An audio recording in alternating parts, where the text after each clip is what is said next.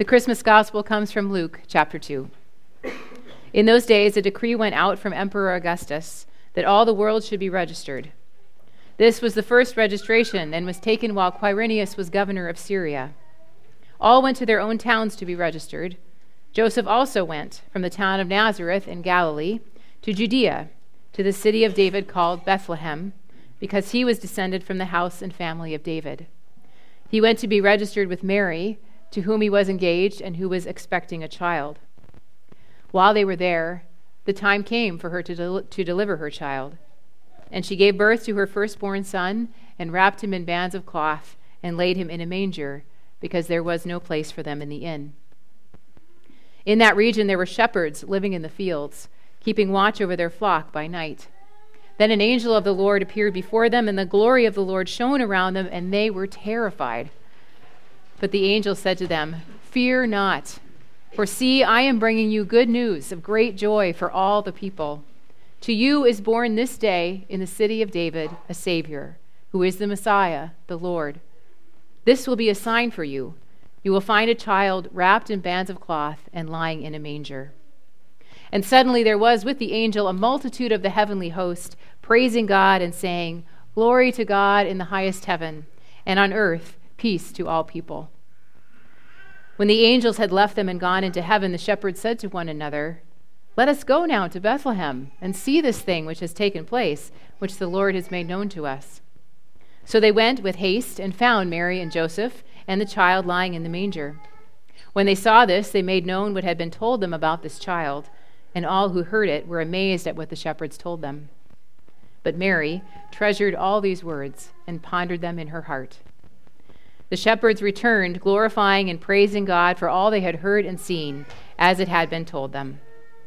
My soul proclaims your greatness, O God, and my spirit rejoices in you. Please be seated.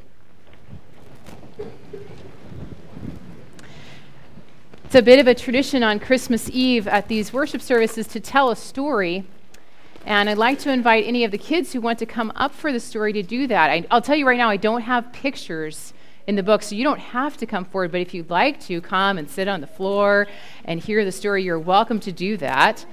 Come on up, Ian. Yeah. It's always kind of fun to get a Christmas story, right?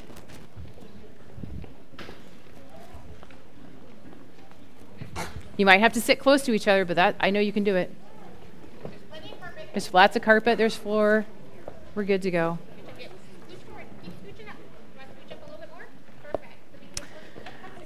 Well, one of my favorite parts of Christmas Eve is this part. It's the light part. When we turn off all the lights and we each either light a candle or we have a glow stick. I happen to have a glow stick right here, right? How much light do you get from this glow stick? A little bit. Just a little bit, that's right. How much light do you get from a candle? A lot. Oh, all right. That went a different direction than I was thinking. But yeah, I mean, a little more for sure. More than a glow stick, right? But still not like a ton. Not as much as we're getting out of these lights, right? Well, Jesus was born before they had these kind of lights. There weren't glow sticks either, but there were candles and little tiny lamps for light that looked maybe a lot like this. These lamps would have had oil inside of them, an oil lamp, that's right, and a wick. How much light do you think you would get from this lamp? A lot. Yeah, I don't know. Do you think? A little. I think a little. I think just a little bit. And so I started thinking about why light is such an important part of Christmas. And I thought maybe this story would be a good way to talk about a little bit of that. This story is called Isaiah's Light. Isaiah was 5 years old. Is anybody here 5 years old? All right. And the youngest person in his family. Sometimes he got tired of that. Being the youngest meant people were always asking him to do the things they didn't want to do. Isaiah did have one big job in his family, and that was lighting all the oil lamps when the sun went down. He felt like this wasn't very important, although people did notice when he forgot to do it. Lighting the oil lanterns every night took more time than you might think, and this is because Isaiah's family lived in a rather large house for a family of their size. They lived in Bethlehem, where Isaiah's family had been for generations. Every once in a while, Isaiah's dad would tell him stories about their family, which could trace its heritage all the way back to King David of Israel. "We are of the house and lineage of David," his father would say, sweep his arm around the room as if they lived in a palace, which they most certainly did not. They had clothes to wear and enough to eat, but there had not been any kings in their family for a long time. Their house had been passed down from them from generation to generation. But now all that meant was this big house had to be taken care of and kept clean. It did also mean that sometimes, to make a little extra money, Isaiah's parents would rent a room in their house to someone who was traveling. When Isaiah woke up in the morning, there was a stranger eating breakfast with them. He knew that maybe his parents would have a little more money for food that day. But for the past few weeks in Isaiah's house, there had been more than 1 or 2 guests. There were 4, 5, and sometimes 6. When Isaiah went out to meet his friends for the day, he found the town of Bethlehem was full of people buying things in the marketplaces. People were staying at his friends' houses too, not just his house. Soon Isaiah and his sister had to move into their parents' room so even more people could stay with them. 10, 11, 12 strangers at the breakfast table in the mornings. What, thought Isaiah, is going on? One night before bed, he asked his dad about that. And his dad muttered something about the emperor and taxes and making sure everyone was counted so the emperor would get all the money he wanted to build some great big fortress or statue or something. And Isaiah's dad kissed him absent-mindedly on the head and said goodnight. What are taxes? Isaiah thought. And who's the emperor? And why does the emperor want all these people in our house? But nobody answered those questions. Isaiah lay awake in bed for a long time that night, unable to sleep, listening to the snoring of 12 strangers in his house, wondering how long they would be there. And so he was awake when late that night, very, very late, there came a knock at the door. No one answered. A few moments went by, and then the knock came again. Isaiah knew his parents were super tired, and he wondered if maybe they hadn't heard it. So he snuck into the hallway. But when he did, he saw his father standing at the door, resting his head against it. He looked so tired and worried. He looked as though he would rather never open that door again. But he did. Isaiah watched as the light from a lantern illuminated the small space between the inside of the house and the dark night air. Standing in front of his father was a man who looked much like him, a man who also had a worried, tired face. Isaiah couldn't hear much of what they talked about, but he finally saw his dad shake his head. "No," he said. "No, we are full." But the man outside didn't leave. Instead, he stepped aside, and Isaiah watched as the face of a very young girl came into the light. She looked tired too. She also looked worried. Isaiah also realized she looked like she was going to have a baby at any minute. Isaiah's father paused. He looked around the house, full of people sleeping on the floor, hardly even space for him to walk to the door. There was no room at all. He turned back to the couple and he shook his head again. "I'm very sorry," said Isaiah's dad, and he sounded very sorry. Isaiah saw the couple turn away, and then, "Wait," said Isaiah's father, and he threw the door open. "I have an idea." He rushed outside and shut the door. A few minutes later, he came back into the house, picked his way across the floor, over the sleeping guests, and back to his room. Isaiah followed behind and slipped into his blankets, but something was bothering him. Where had they gone? The man and the woman. Was his dad angry at them? What would they do with their baby when it came? Where were they sleeping? Isaiah couldn't fall back to sleep for worrying about this. So he slipped out of his bed and crawled over to his father's side. "Papa," said Isaiah. "Go to sleep, Isaiah," said his father. "But Papa," said Isaiah, "the people at the door, where did they go?" Isaiah's father turned to him. "You saw them?" he said. "Well," said Isaiah, "I thought maybe you hadn't heard them. Where did they go?" "I put them downstairs," said his father. "Downstairs?" thought Isaiah. The other thing you should know about Isaiah's house is that, like many of the houses in his neighborhood, the people lived upstairs and the animals lived downstairs.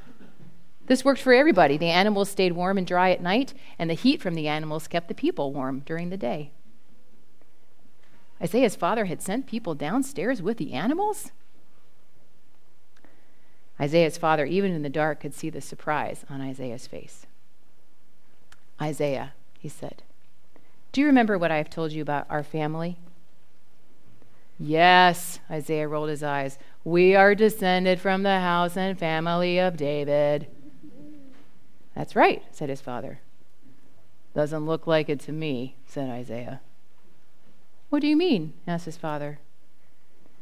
"Well, come on," said Isaiah. "It doesn't look very kingly around here to me, does it to you? There's people sleeping on our floor. There's hardly enough to eat. I don't think we have enough oil to light any of the lamps tomorrow. Are you sure we are related to kings? And if we are, what happened exactly?"